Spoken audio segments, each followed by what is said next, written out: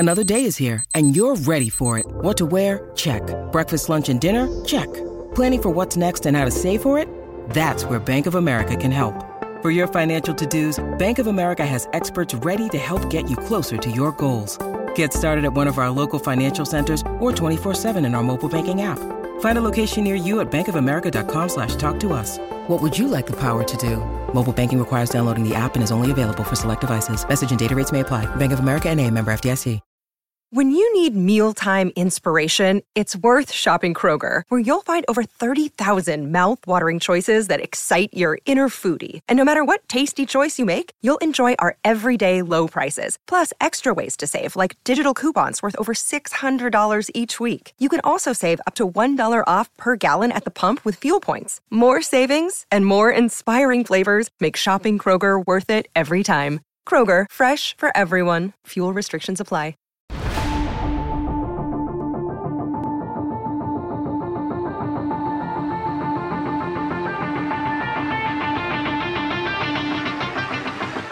Welcome into the CHGO Blackhawks podcast presented by DraftKings Sportsbook, America's top-rated sportsbook. Download the app and use promo code CHGO when you sign up. It is a big day here on the CHGO Blackhawks podcast. I'm Jay Zawoski with Greg Boyson and Mario Tirabassi. In a matter of moments, we're going to be joined by former Blackhawk and NHL legend Bernie Nicholls. He's scheduled to join us here soon. And a little bit of a surprise at practice today. Seth Jones appears to be back. For the Chicago Blackhawks. So we're going to get into that too. We're going to hear from Blackhawks head coach Luke Richardson on that topic. And as we wait for Bernie to get settled in here, we can chat a little bit about what Luke had to say. Seth said, "I'm playing." And Luke said, "We'll see how it looks tomorrow and in the coming days." But it seems like Seth Jones will be on the blue line very soon. Yeah, I mean, he went from basically jumping into practice for the first time to being, working in power play drills, working in every drill, seemed like a full participant. And he said after practice that he wants to play. They're playing in Dallas, which is where he's from. I'm sure he wants to play with family in town, and he's going to need a splint on his thumb, which will be interesting to I can't imagine. Playing hockey with an immovable thumb is a lot of fun, but that seems like that's what's going to happen for him to get in the lineup. Yeah. All right, we're going to get to that in a little while, but Bernie Nicholls is with us now, joining us from his car. Bernie, thanks for taking some time out. We appreciate it. My pleasure, guys. How you guys doing? We're doing great. Congrats on the new book. It's out via Triumph Books, forward by somebody named Wayne something or other. I don't remember what his name was, but that's right. Really cool to have you on, Bernie. I grew up watching you in my formative years as a hockey fan, so it's really cool for me to chat with you. And these guys are a bit younger than me. Not too much, but a little bit. Younger than you. That's right. Your producer remembers him very well. But just reading your chapter on the Hawks, and to me, that was the coolest era of the Blackhawks with guys like you and Chelios and Roenick and Belfour. You shared so many great stories in the book. But it seems like you and Chelios really had a great rapport together. What was it like to play with Chelios? Yeah, you know what? Obviously, I played with Gretzky, and I don't know, couldn't imagine what it'd be like to play with Wayne for 4 or 5 years, right? But I've always said, if I could play with one player my entire career, it was Chris Chelios. And I truly mean that. When I went to Chicago, we never worked out before. And, Chris had us in the sauna doing push-ups and sit-ups every day, working. No one worked harder than Chris did. And I just wish I had got him a little when I was a little younger in my career, and I probably would have worked a little bit harder. Well, it's funny. We had Marian Hossa on the show on Thursday, and his book just came out too. And he mentioned when he was in Detroit, Chelios used to bring the exercise bike into the sauna with him to work out. And this is when Chris is in his 40s. And Hossa said he tried to do it once and almost passed out. I never knew that Chelios was such a fitness warrior, and I wonder how much of it had to do with sweating out the night before, if you know what I mean. Well, you know what? This is Chris to a T, and this should be every professional athlete. And I actually told Drew Doughty this when I worked with the Kings in 2012. One thing about Chris went hard off the ice, but when he did, he was the first player at the rink, the hardest working player at the rink, and the last player at the rink. So if you want to play off the ice, then you got to work hard on the ice. And that's what Chris did. And I tried to teach that to Drew. He was a young kid that obviously liked to go out a little bit and have some fun. So I think it all worked out well for him, too. You talked about in your book when you came here to Chicago, you got to play for Daryl Sutter. It was his first coaching run as well. And you share some stories that, he could kind of be a little difficult to play for at times. Very charming head coach. Are you kind of surprised that he's still being a very successful coach today, considering how the game's kind of played, and he's kind of an old school mentality, but he's still picking up wins? Yeah, not surprised one bit. Daryl, he's kind of with the time, he's not as much as you think an old school coach anymore. And one thing about Daryl is there's not a more prepared team, absolutely not a more prepared coach than Daryl. He has his team prepared to go every night, and that has never changed.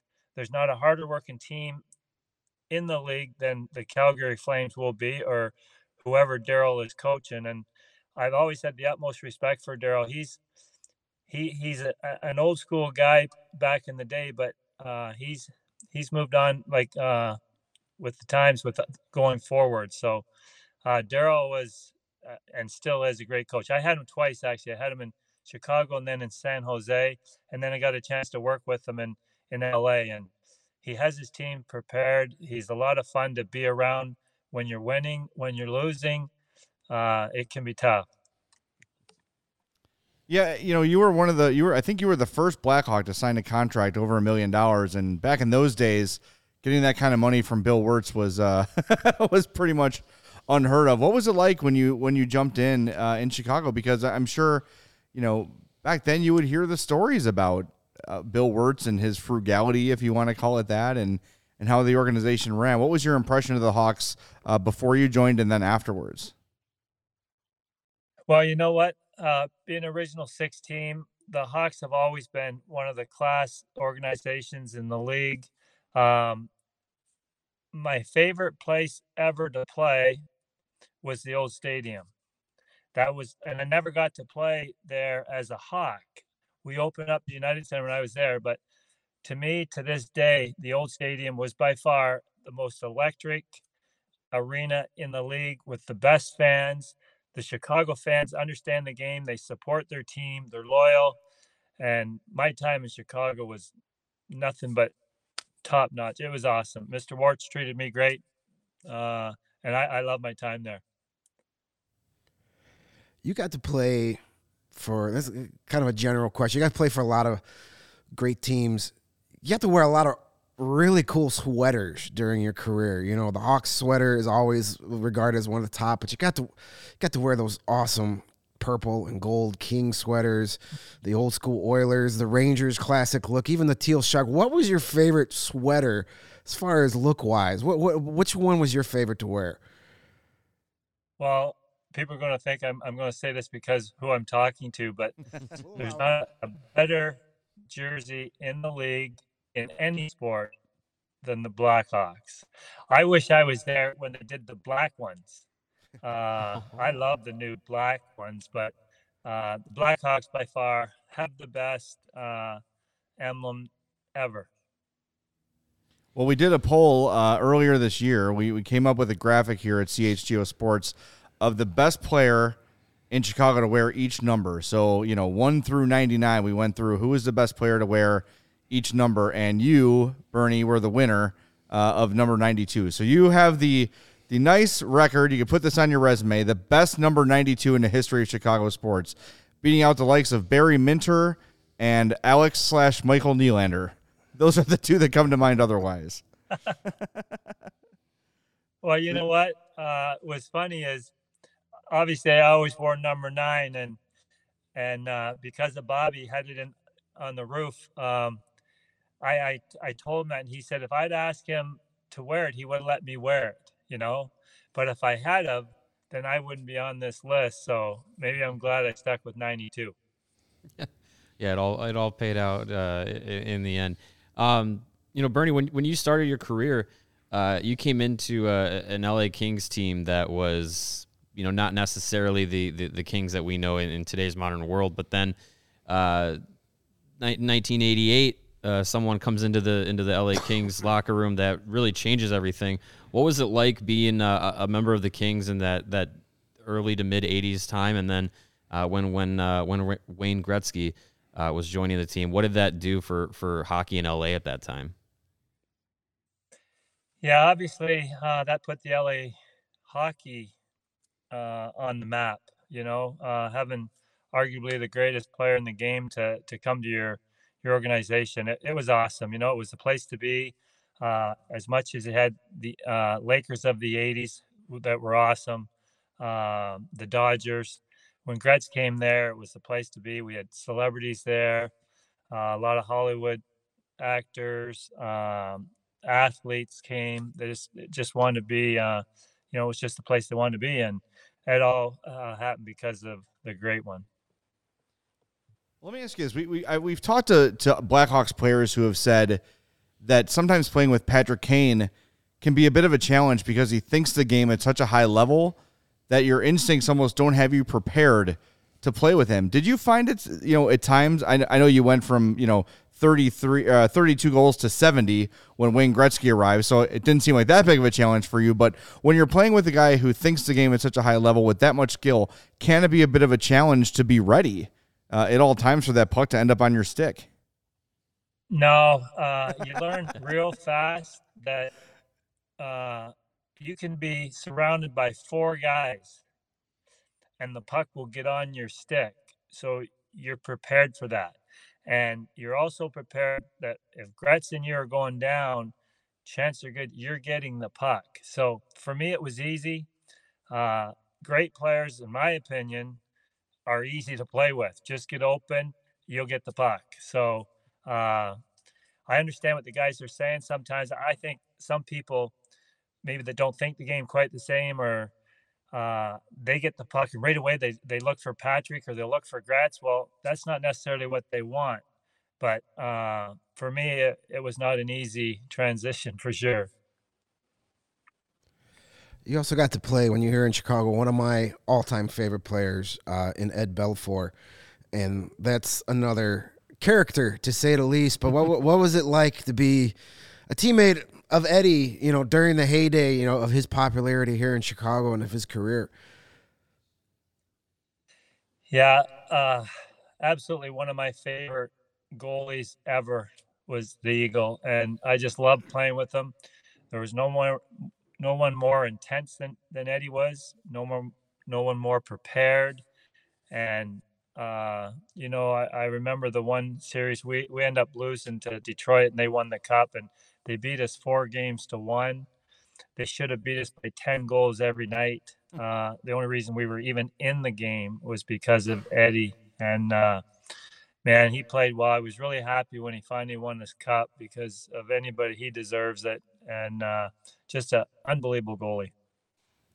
Well, speaking of deserving things, looking at your numbers here, you have 1,209 points in 1,127 games. We're looking at your player comps. Several of those guys are in the Hall of Fame. Do you feel like you deserve to be there? I'm failing to find an argument, Bernie, to keep you out of the Hall of Fame. Well, if you, I guess if I played in Toronto my entire career, I would be. Like, and everybody that I'm going to say right now deserves to be there. Okay, don't think for 1 minute I don't think they deserve to be there. If I played in Toronto and Daryl Sittler played in LA, would Daryl Sittler be in the Hall of Fame? Because I got better stats than Daryl. We're right across the board. We're pretty much identical, but he played in Toronto. So these Sundin twins that just went in this year and Albertson, both the Sundins have like 1,100 points in 1,200 games. I got 1,200 points in 1,100 games. They played in the Olympics or Canada Cup. Well, for me, who do I have in front of me as centerman for Canada? I got a guy named Gretzky, Lemieux, Stevie Yzerman, Dale Hawerchuk, Paul Coffey, Brent Sutter, Denny Savard, Brian Trottier, all of them in the Hall of Fame. How the hell am I supposed to play for Team Canada or the Olympics at center when there's 10 Hall of Fame centermen from Canada, So I guess I don't know how they justify it. How can you put those two kids in and Albertson ahead of me? So yeah, and another guy we talk about, but that's not my decision. Yeah, we talk about Steve Larmer a lot too, and kind of the same boat where you look at his accomplishments, you look at his numbers, and you kind of shrug, saying, "How in the hell is Steve Larmer not in the Hall of Fame either?" And you got to play with him a little bit too. That's right. Well, Stevie wasn't in Chicago when I got there, right. But I like Stevie, and Stevie's had a great career. Won his cup in New York, which was awesome. Really happy for him. We'll give you a chance here to plug the book. It's From Floodlights to Bright Lights. What was the idea, behind writing the book, and how did that process go for you? It went really well. I was asked to do it. I think with where I came from, that's the floodlights. And then you go to California. My hometown's of 75 people. And so when you go from 75 people to 10 million people, that's the bright lights. So I just think the journey I took, my career playing in different cities, the people I played with, the tragedy I had, I think it all came out pretty well in the book. There's one more story in the book, Bernie, before we let you go, that we're going to let you tell. You had a pretty significant day on the golf course. You want to let our listeners and viewers know about that?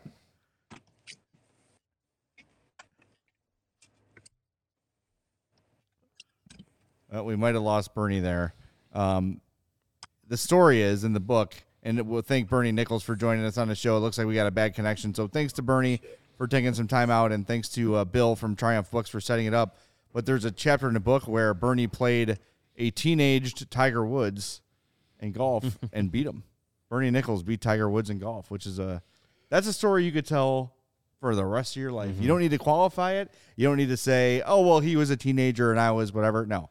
I beat Tiger Woods in golf, and I got the scorecard to prove it. Well, even Tiger Woods as a teenager was pretty impressive. So, that is definitely something to put on the resume there. Yeah, check out Bernie's book. It is cool. There's some great stories about those mid to late 90s Blackhawks teams that was just full of personalities. There's a story in there about Eddie Belfour taking a stick to the brand-new $5,000 projector the Blackhawks had just purchased. After a game, Belfour just put a stick through it. A lot of great Daryl Sutter stories in there. And one that stood out to me was there was a year where Matthew Schneider and Wendell Clark were available at the trade deadline. And Bernie said in the press, like, hey, the Hawks should try to go get one of those two guys because we feel we got a pretty good team here.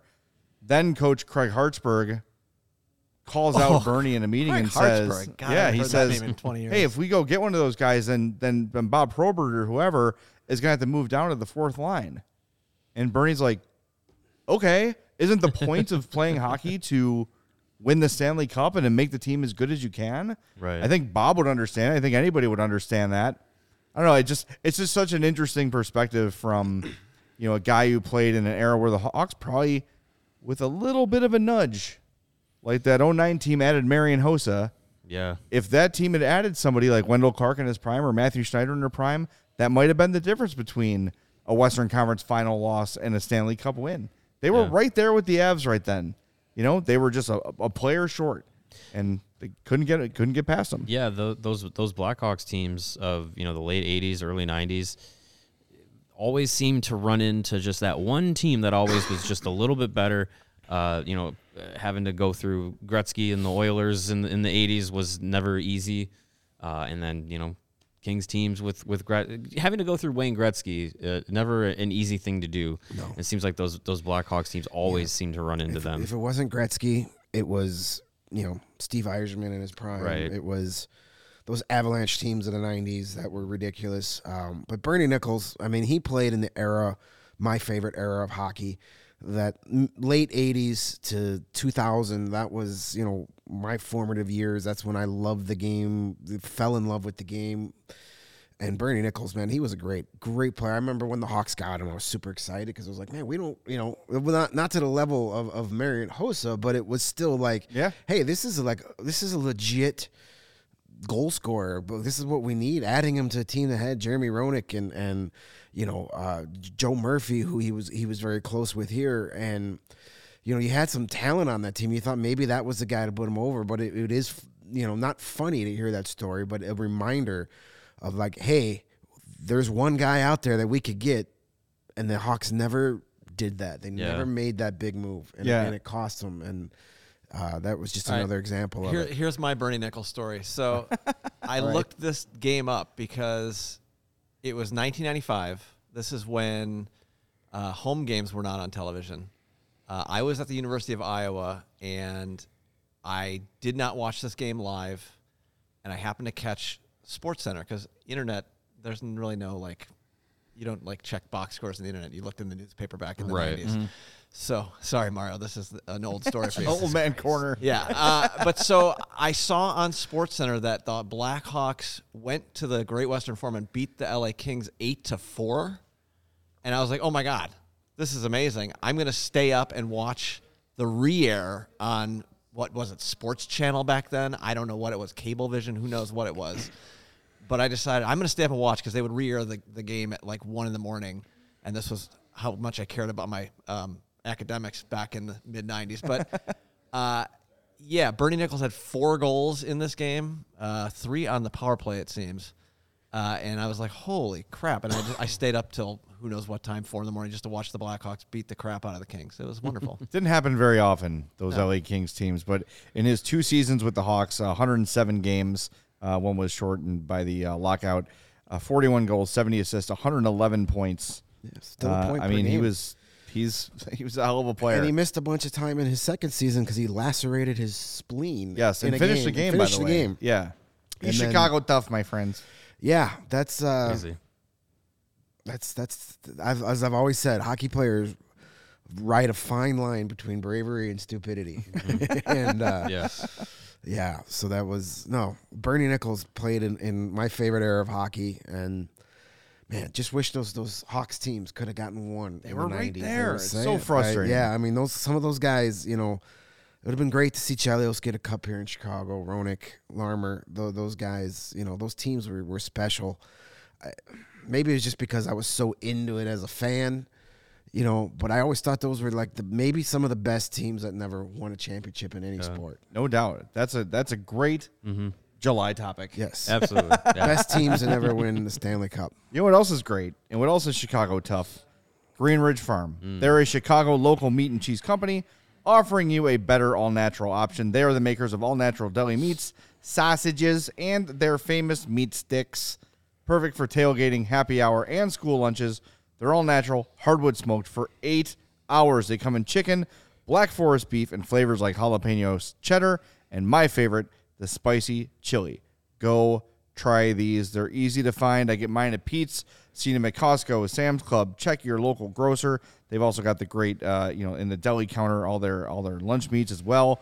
Right now, order any 3 meat products at greenridgefarm.com and include a pack of meat sticks in your cart. Those meat sticks will be free simply by using the code CHGO at checkout.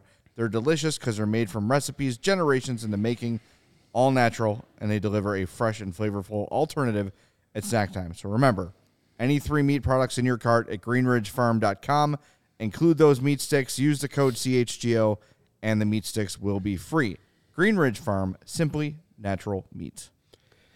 You know what else is natural? Wanting to save money on tickets to whether it's sporting events, concerts, or shows, you need to check out our new good friends over at Game Time. They are the hottest ticketing site that makes it easier than ever to score the best deals on tickets to any event you want to go to. Have you ever dreamed on sitting in a specific seat and never thought you could, right at center ice, right behind the Hawks bench? Well, now it's possible with Game Time. The biggest last-minute price drops can be found on Game Time for the seats that you thought you could never buy. You won't find a better deal on Blackhawks tickets this season. Seriously, you're going to be able to get into some of these games for under $20. Edmonton, Chicago, $13. Connor McDavid and the Oilers for $13. That's a steal. It's a great deal right there. I mean, even the Marion Hossa game this past Sunday, when those tickets first popped up, they were like 120, and some tickets were going for under $80 by the time Sunday rolled around. So the strategy with Game Time is wait it out, pick a game you want to go to, and wait till the day of and grab your seat. You're going to save more money than you ever thought at any other secondary ticket site. And if you do find a ticket for a similar seat for a cheaper price somewhere else, let Game Time know. They will match it for you. And if you love CHGO, you'll love Game Time. And the best way to support us is when you're ready to buy tickets through Game Time, use the link that's in our podcast description. So if you're watching live on YouTube, scroll down, smash that giant thumbs up button on your way down. You'll see the link right there in the description, or wherever you're listening to our audio versions, you'll find the link in the description. Click it. You can get the best deal in tickets anywhere. Our friends over at Game Time. Click it for your ticket. Click it for your ticket. I like that. Well done, Lawrence. Beautiful. I just see the billboard on 290 as I'm coming in all the time. Oh, yeah, click it or ticket. Yeah, of course. It's an iconic Chicago ad campaign, my friend. Yes. Click it or ticket. Hey, you know what else it's time to do? Level up your fandom. Become a CHGO diehard. 20% off all merch, discounts to our tailgates, our takeovers, all of our awesome events as they come down the pipe here. And look, if you are a first-timer, if you've not been a CHGO diehard, if you haven't signed up yet, you can jump in on our legendary 81 design and get that for free when you become a CHGO diehard. Better than that, every year upon renewal, you get a free T-shirt or hat. Remember, you get the permanent, all-time 20% discount on merch and a free one every year upon sign-up or renewal. Go to allchgo.com for info. chgolocker.com is where you can find the legendary 81 design as well as our other awesome CHGO designs. We've got designs for every team, several teams with multiple designs. So jump in there, check it out. It is a great thing, and we'd love to have you as a CHGO diehard. It's not just the discounts, which over time will basically pay for the membership with the free shirt and the 20% off things and the events and all that stuff. You also get a membership card, access to our members-only Discord. We're going to have some happy hour Zoom meetings coming up. Lots of great things on the horizon. Our first one is tonight. Adam Hogue and Corey Wooten. Nice. We'll be talking, I presume, about Bernie Nicholls' time here in Chicago. And from what I'm told, one CHGO diehard will have their career ended by Corey Wooten. I mean, it's a virtual happy hour, so maybe a virtual career ender. Hopefully, Corey Wooten's wearing my CHGO hoodie when he's on there tonight. Yeah. Jake gave Greg's hoodie to Corey Wooten. Your hoodie's coming in the mail at some point. Whatever. You're both equally as ripped. That's why. It's the only one that would fit him. I'll allow it because he ended Brett Favre's career. There you go. Thank you. He's earned it. All right, let's get to the news of the day, and it is significant news. Seth Jones is back for the Blackhawks. He said he's going to play tomorrow night. Luke was a little more, I'll say, lukewarm. See what you did there. On the idea. But, hey, we have been lamenting the Blackhawks power play units. We've been lamenting the ice time that certain guys are getting. Seth Jones's return is huge for a lot of reasons. Yeah, it's just a good sign to see him, back healthy, and the power play is switched up since in his absence. They've gone to the 5 forwards unit for the first power play unit. They were continuing that today in practice. The second unit, though, is where we saw, Seth Jones slide back in, and not at the quarterback position, quote unquote, of that power play. That was still Caleb, but on the left wing.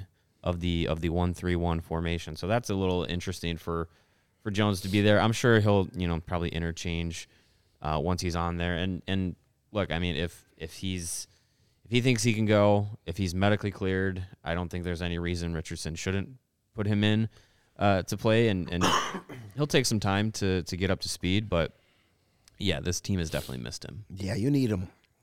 Having these 10 games or so without him, I think you really got to appreciate what he brings to this team. Not just, defensively. Yeah, now everybody can go back and kind of in their slots and play their allotted minutes. But just what he brings in all three facets of the game. Offensively, this team not great at 5-on-5, even worse when he's not out there. There's nobody helping them generate much offense. And that's why you saw Caleb Jones get more playing time, because he's one of the few defensemen that can actually has that wrinkle to his game. You're not getting Jake McCabe and Jack Johnson and Connor Murphy to consistently produce offensive chances from the blue line. Now you got Seth Jones. That's one of the biggest reasons he's making all that money is what he brings in the offensive zone, what he brings in getting the puck out of the defensive zone, getting it through the neutral zone. Those are all things they missed from him. And then the power play. It'll be interesting to see. It seems that Luke has fallen in love with this 5-forward power play unit, probably because the first time he tried it, they scored. That was, if you're not a fan of that, that was the worst thing that could have possibly happened. But he makes a good point because he says, hey, I put it when we start a power play, so they'll be out there for the first time, and then when it's time for a guy to come out of the box, I'll have our second unit on, which we'll have 2 defensemen on it. So, listen, you got to try things. When you're a team that is struggling to score consistently, you got to think outside the box and try things. I'd be surprised if he sticks with that, but based on today, it looked like he is. Maybe Luke wasn't 100% certain that Seth was going to play tomorrow, but Dallas is his hometown. It's where he was born. Mm-hmm. He's going to play, and good for him. They need him out there just for the first and foremost is just to get everybody slotted in their correct positions. Yeah. That's going to make life easier. I think he was out there with Jack Johnson most of the day today. Yeah. So, it'll be good to get him back. As Mario just said, it might take him a couple games to kind of get the rust off and whatnot, but hopefully he can get things going and that 5-on-5 play starts to pick up. Well, the 5-on-5, maybe it goes away when the Hawks are not trailing every game 2-0, and need those power play goals to, you know what I mean? Like if they're protecting a lead, I'll bet he's less likely to do 5 forwards out on the power play. But why don't we hear from Luke, who talked about Seth Jones' return after practice today? Seth said he's planning on playing tomorrow. Is that good on your end too, or? Well, we'll double check in the morning. I think he seemed fine out there today, and excited to get back.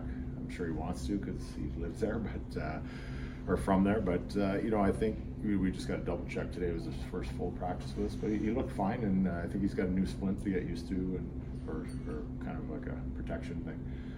And if he's good to go tomorrow morning, I'm sure he'll be in. The last time we asked you about him, it seemed like it may be a longer timeline. Like you weren't expecting him to be back quite this quickly. Was it kind of a pleasant surprise, I guess? It's he's a young guy, healthy. It just depends on how quick you heal. I know in Ottawa when I was there, Daniel Alverson was like a miracle. He always seemed to be healed faster than everybody else. But as long as the X-rays show that the break is clouded over, then it's going to be solid enough to play. Otherwise, if it wasn't displaced, that you can't really take that chance, because if it displaces, then it's pins and it's a while. And then so with a guy like that, you want to make sure you do the right thing. So as long as the doctors cleared him and it's fine, and there's a little bit of protection there that he can wear under the glove too, which will help. So anything sooner. I think I always like to go worst case scenario and work backwards on the plus side than the other way around. So that's a good plus if he can play well. How big of a boost is it? Obviously, you guys have been trying to tread water without him for 10 games. Yeah, no, I think it's perfect. I think we've done a good job in different areas. Unfortunately, we'd like to have a little more success in the win column, but I think we've battled pretty hard, and guys that have had an opportunity to play more have grown as players. So I think that's just going to help us as a hockey team. And then when Seth comes back, and we're not going to make sure we're not going to play him 27 minutes the first night, I hope. But I think if we can get him back to where he his level that he's at as a number 1D in this league, that's just going to make everybody else better, because they're back playing their roles, but they've had an opportunity to grow and get better at it. There you have it. Seth Jones, he is that's 2 Daniel Alfredson mentions on one podcast. Yeah. That's a record. That's a miracle. It's 2 more than any other show. Yeah, No, that's we great. mentioned Daniel Alfredson with Hossa. That's true. That's true. Yes, we did. He's been on our brain lately. But I'm so relieved that he's back, and hopefully his absence, I'm sure it hasn't, because people just will not change their minds or change their opinions on anything ever. But hopefully him being out has opened the eyes to people about just how valuable he is to this team, and specifically this team. Yeah. It's really him. And yeah, like Jake McCabe and Connor Murphy are NHLers on any NHL team, but they have 0 offense to their game. Right. You're not putting them in any offensive situation. Yeah. Seth Jones coming back is a big deal. And you could sort of see, when he met the media after, and you were in the scrum, Mario, so you probably could paint a better picture than I could, but he just seemed like really more than even happy to be back, but like relieved. Yeah, you could see, I think we saw it early last year, the pressure to live up to that contract, which is impossible, right? Just play your game. But I do feel like he feels this year like a leader of the team, and him being out, maybe he felt like he was letting people down a little bit. Yeah, I mean, he was asked, time off, being able to, kind of observe the team from a different perspective. And he point blank was just like, yeah, it sucked not playing. Like he wants to be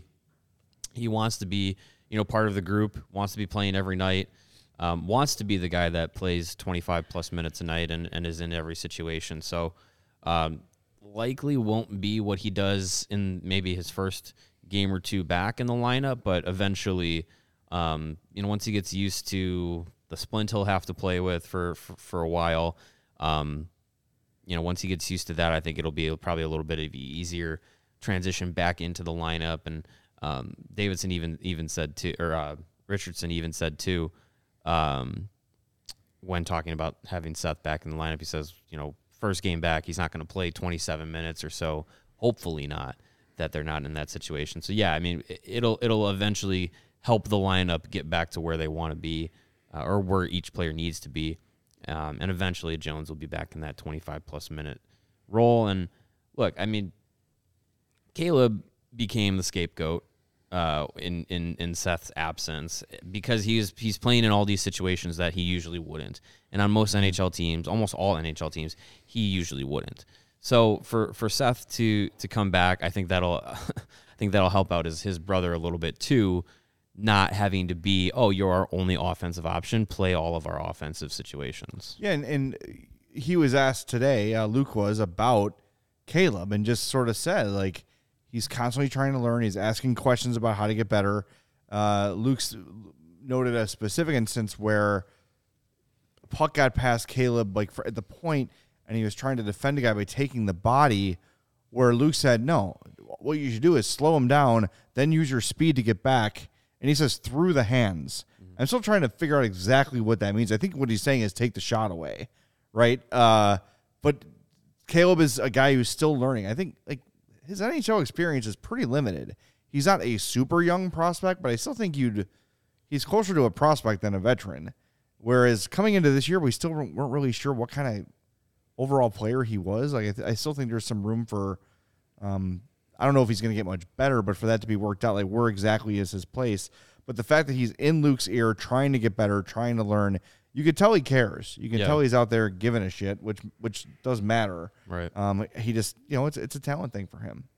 Yeah, I think with Caleb Jones, there's room for improvement. I just don't know how much more growth there might be to his game at this point. Yeah, I think it's sorry if I wasn't clear. I think what I'm saying is the mental part of the game, knowing what to do when, that's the sort of thing that he can still learn. Yeah. It's like, okay, in this situation, I need to do this as opposed to what I used to do here. And that's why I think Luke is a really good coach for him, because that's a guy who was a stay-at-home defenseman, who he's big but not hulking. Yeah. Right.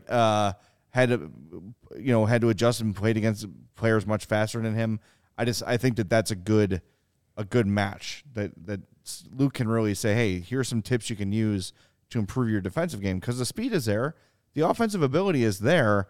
What Seth struggles with sometimes is the defensive part of the game, and that can be improved with positioning and awareness and learning how to play situationally, and that can still be taught. Yeah. I don't think he was getting that from Jeremy Colleton. Nope. Yeah, not likely.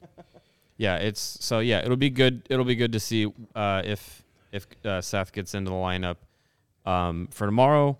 If not, I would think if they're already teasing, I think I'm going to play. Well, we'll see. If they're at that point, then at least by Friday he's going to be back ready to go. And I think it comes at a good time for this team, because they've had trouble scoring, they've had trouble starting games, and having to play from behind so much. I think they need a few games where they get out to an early lead, or even if they give up the first goal, they respond and tie it. They don't go down 2-0. Yeah, they need something like that. Playing a game tied or in the lead for the majority of the game would be a nice change of pace.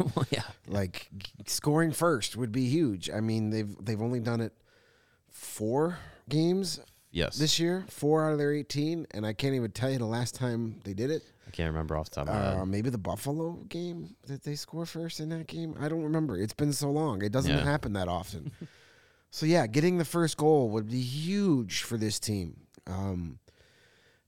Especially tomorrow night. You're on the road. You're in Dallas. It's the night before a holiday. With lots of things going on.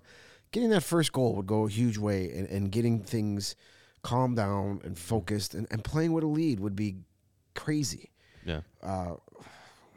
When was the last time they played with a lead? It's been a while. Extended with a lead. Yeah, it's been a while. The Florida game. Been a while.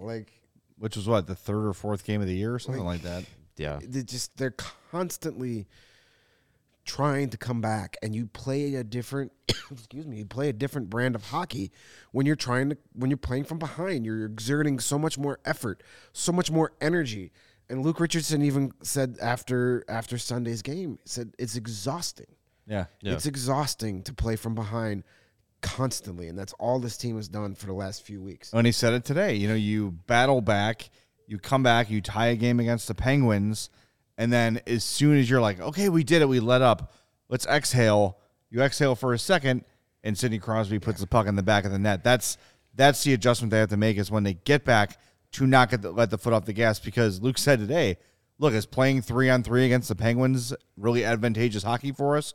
No, but at least we get a point instead of no points and giving up a goal late in the game. So it's all about that, the what to do in the moment, the awareness of the game, the adjusting, to what is happening around you.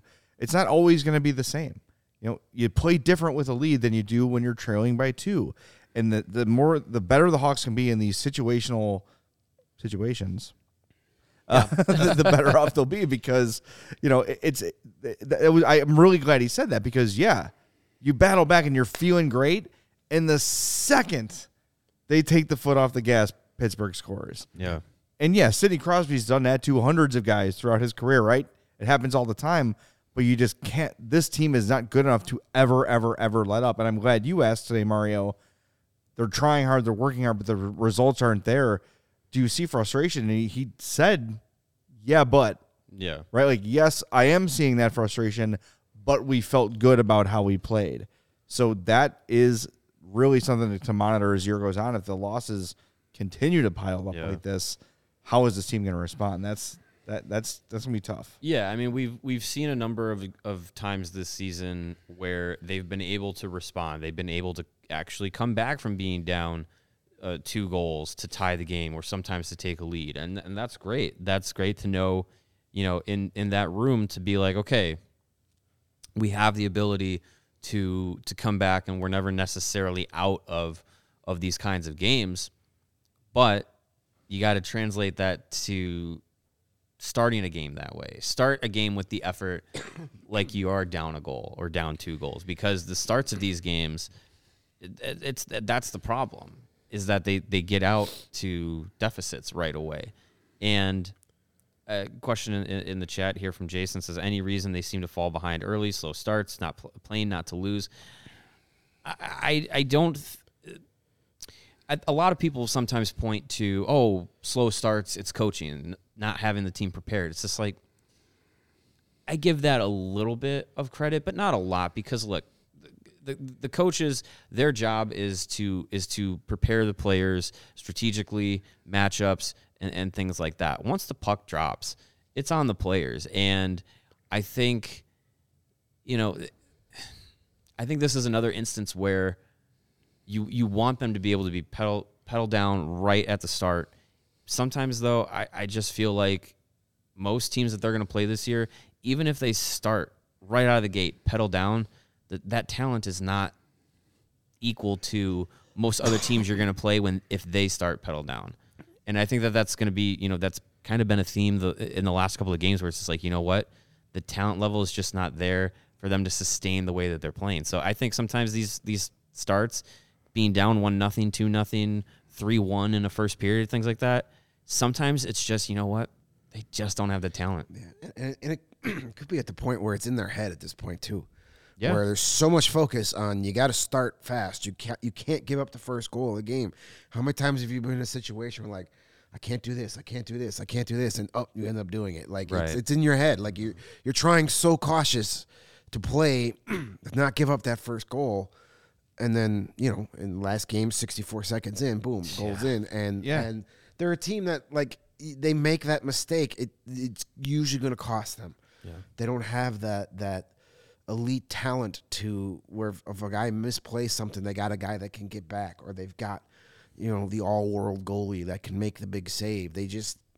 They're a team that when they make the mistakes, it usually ends up in the back of their net. And there was nothing in that Pittsburgh game. Counterpoint to all this real quick is that if you happen to dabble on the DraftKings, and please use code CHGO when you sign up, but the first period, minus a half goal for the opponent, that pays off quite a bit. Just saying. Sure. Now, also, you then double down after that, and Hawks to score the next goal, but that's just live betting. That's just fun. Okay, that's all. But in the Pittsburgh game, there was nothing in that start that indicated the Hawks weren't ready to go. It was pretty even. There was no, now and again we'll get that feeling like, here it comes. Right. Like the inevitable goal is on the way. It didn't feel that way. No, it was a bad play. It was a rare bad play by Jake McCabe. And then that was one of their best first periods they played all season. Yeah, right. One of the best games they played all season, They hit realistically. 16 shots on goal in the first period. There were some nights where we didn't think they were going to get 16 shots on goal for 60 minutes. Right. Yes, I remember sending several tweets throughout the year where it says, this game is 10 minutes old and the Hawks have 2 shots. Yeah. This game is 40 minutes old and the Hawks have 8 shots. Yeah. That's happened a lot this year. It was one of their best first periods. It just, again, a mistake early cost them. And then they took 2 shifts off in the second period, and they gave up 2 goals within a minute or two apart, and all of a sudden it's like, now we're down 3-0, and they were able to come back, but you can't keep relying on being able to come back. At some point you got to play with a lead, and I think that would go a long way for this team's psyche, is to get a game where you not only score the first goal, but then score another one, and you're the team with the 2-0 lead. Yeah. And then play a little more relaxed, where not every shift is so, crucial that we have to score here. Right. Before Greg tells you about Shady Rays, Philip in the chat says, when is Tyler Johnson going to return, though? Good question. We were all sort of expecting him to play last weekend. He did not. He was out there before practice today, skating with Stalock and Seth Jones, and but then did not practice. And Luke said, not really a setback, but he had a little bit of soreness, so we're just being extra careful. We don't want someone to roll him up or whatever. So he said he'll probably miss, quote, a few more games. Mm-hmm. Yeah. So it sounds like a setback to me. Saying it's a setback. I think maybe Luke was defining setback as re-injure. Right. And I don't think it's there, but I think that maybe the recovery has not been as good as they expected or hoped it would be. He had said Sunday ahead of the game when he met the media that he had taken some contact in practice, and it was a little sore, and they just wanted to be cautious. And maybe was he ahead of his pace? I don't remember what his original timeline. He was. Yeah, I don't remember what the exact timeline was, but I think it seemed like today the decision was just like, you know what, it's better not to try and play through something because having gone through the injuries that he did last season with Tyler Johnson, I feel like he's probably knowing his body a little bit more and knowing like if I push it to come back, it's going to get worse. Yeah, no need. So yeah, there's no need. He is a player that this lineup does miss a little bit, but yeah, there's really no need for him to risk any other re-injury, making things worse, anything like that. Especially after everything he's gone through for his injuries history. No need to risk injury, but what you do need to do is get yourself some Shady Rays. They never understood why sunglasses were so expensive, so they set out to change it, and that's exactly what they've done. You don't have to break the bank for quality sunglasses this fall because our friends at Shady Rays have you and your eyeballs covered. Shady Rays are premium polarized shades featuring world-class optical clarity, substantial durability, and styles created for everyone and every lifestyle. The best part about Shady Rays is they have the most insane protection program in all of eyewear. If you lose or break your shades on day one, they told us they will send you a brand new pair, no questions asked. Did you drop them in a lake? Those lakes are getting a little frozen now, so that might not be a problem much longer. Off one of the many cliffs found in Chicago, doesn't matter. They will replace them. Even with that strong of a protection program, they still manage to make quality that I could tell you for being a customer of theirs for a couple of years now. They are just as good, if not better, than any of those expensive brands on the market.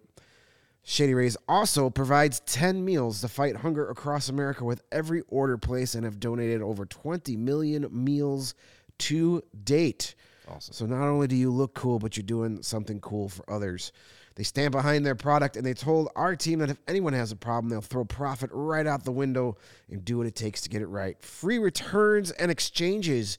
You either love the shades or Shady Rays will pay to ship them back. And exclusively for our listeners, Shady Rays is running their deepest deal of the season. You'll use promo code CHGO at checkout, and you will get 50% off 2 or more pairs at ShadyRays.com. That's buy one, get one free. BOGO. The more you buy, the more you save. You can get 2 awesome pairs of Shady Rays for as low as $54. Check them out at ShadyRays.com. And we are presented by Chi-Town Cornhole, makers of the best cornhole sets in the Chicagoland and Illinois areas since 2007.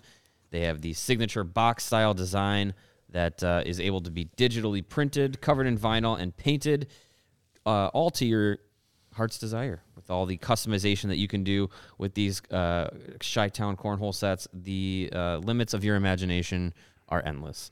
Other cornhole boards come with built-in drink holders recessed in the back. They have the LED lights that light up the holes so you can do your cornholing at night. And the exterior handles for easy carrying because they are handcrafted cornhole sets. They are made with durable, sturdy wood, so they are a little bit heavier. So those handles, they come in handy, as they say. And they have the scorekeepers on the back, the Abacus scorekeepers, which is tremendous for those that don't want to keep score in your head. Keep it right there on the board. And ancient Egyptians as well. Yes, of course. And they ship anywhere. They offer local pickups. They specialize in corporate designs for your company's next marketing or social event. They make great wedding gifts for all occasions. It is the holiday season. If you have a fan of cornholes, the cornhole game in your family or on your holiday list, they make a great holiday gift, especially for those who enjoy tailgating and backyard barbecues. I know we don't have the graphic, but we have another CHGO tailgate coming up in the next couple of weeks. Pretend. But imagine the tailgate. It is there. A navy blue football helmet with beer cans hanging out the top of it. Yeah, it'll be a good time. The Chi-Town cornhole sets will be out there for us at the next CHGO tailgate. So go check them out on their website, ChiTownCornhole.com, and make sure you're following them on Instagram at ChiTown Custom Cornhole Boards for all your cornhole needs. All right, and hockey fans, light the lamp this winter with DraftKings Sportsbook, an official sports betting partner of the National Hockey League, a.k.a. the NHL.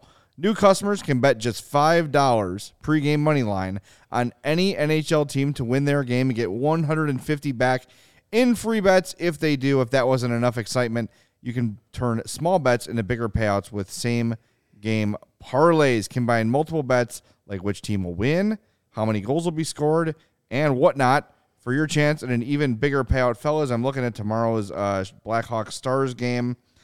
Nothing too enticing here. Over-under is 6. I'd play the over on that one. Go over. Minus 110. Hawks are plus 255 on the money line. No. Yeah, they're not going to win Dallas is probably. playing really, really well. Dallas is good. You can check out the preview in today's Blackhawk beat on allchgo.com. Yeah. Download the DraftKings Sportsbook app now. Use promo code CHGO. Bet $5 on any NHL team to win their game and get $150 back in free bets if they do. Only at DraftKings Sportsbook with code CHGO. Minimum age and eligibility restrictions apply. See show notes for details. Okay, yesterday was Mailbag Monday, but then Chris Vosters joined us, and he was chatty, which we love. Love Chris Vosters. There were a couple questions we didn't get to answer, so we're going to do Mailbag Tuesday. Also nice. Trademarked. No one can use that ever again. Yeah. That was an easier trademark to get. Yeah, let's get through these quick because people took the time to get them to us. So let's answer them. McBacon, if the Hawks draft top 10 but don't hit the top 3, who are some guys to watch that they could draft? That's a great question. I'll throw a name out there. He is a U.S. development program stud right now. Likes to get jiggy with it. It is Will Smith. I've seen a lot of highlights of him lately. Yes, he is tearing it up with the. Has a great slap shot, I hear. Yes, Hey-o. he does. Stuff. Weird. Yeah. It's the last time we give you Vietnamese coffee. Hey-o. Yeah, he's last I checked about a 2-point per game player right now with the U.S. team. He is really talented forward. There's a number of players outside of Fantilli, Michkov, and Bedard that if the Blackhawks are in the top 10 but not the top 3, any team that's in the top 10 but not the top 3, you're very likely to walk away with a prospect that you're not going to be sad about. So can I just do one based on name alone? yes. Braden Yeager. Yep. That's a hockey name. That's a WHL name. Braden for sure. Yeager and Ryder Ralston will be line mates for a long time based on hockey name alone. Yeah. Leo Carlson's another guy. Yeah. Keep your name out from Sweden. He's been really good. He could definitely improve the Blackhawks prospects pool if you have to draft him. If you have to. Yeah, exactly. Next comes from Reese Johnson fan for the Mailbag Tuesday. After Taves is either retired or traded, who's the most deserving candidates to take the captaincy other than the obvious answer, Reese Johnson? Would you give it to Kane if he stays, Murphy, Jones? I have been thinking about this for a while. I think they have a vacant captaincy for a while. Sure. I don't think you're going to just quickly give it to Kane Well, if he stays. I don't think so. I think you're going to do the 4A system. I for a think while. I think if Kane is still around, it'll go to him. But I just not convinced yet that he'll stick around if Taves isn't around. Yeah. I think if they're both gone, then I 100% agree. They'll just have a bunch of alternates until until Connor Bedard's here. Yeah, I guess it all depends on who's still here. If Kane and Taves are both traded by the deadline, do you even bother? Right. Like as far I as think at that point you're just alternates. Everybody gets an A. As far as next year goes, if neither of them are here, you probably give it to Seth Jones, maybe Connor Murphy. Maybe Connor Murphy if he's still here.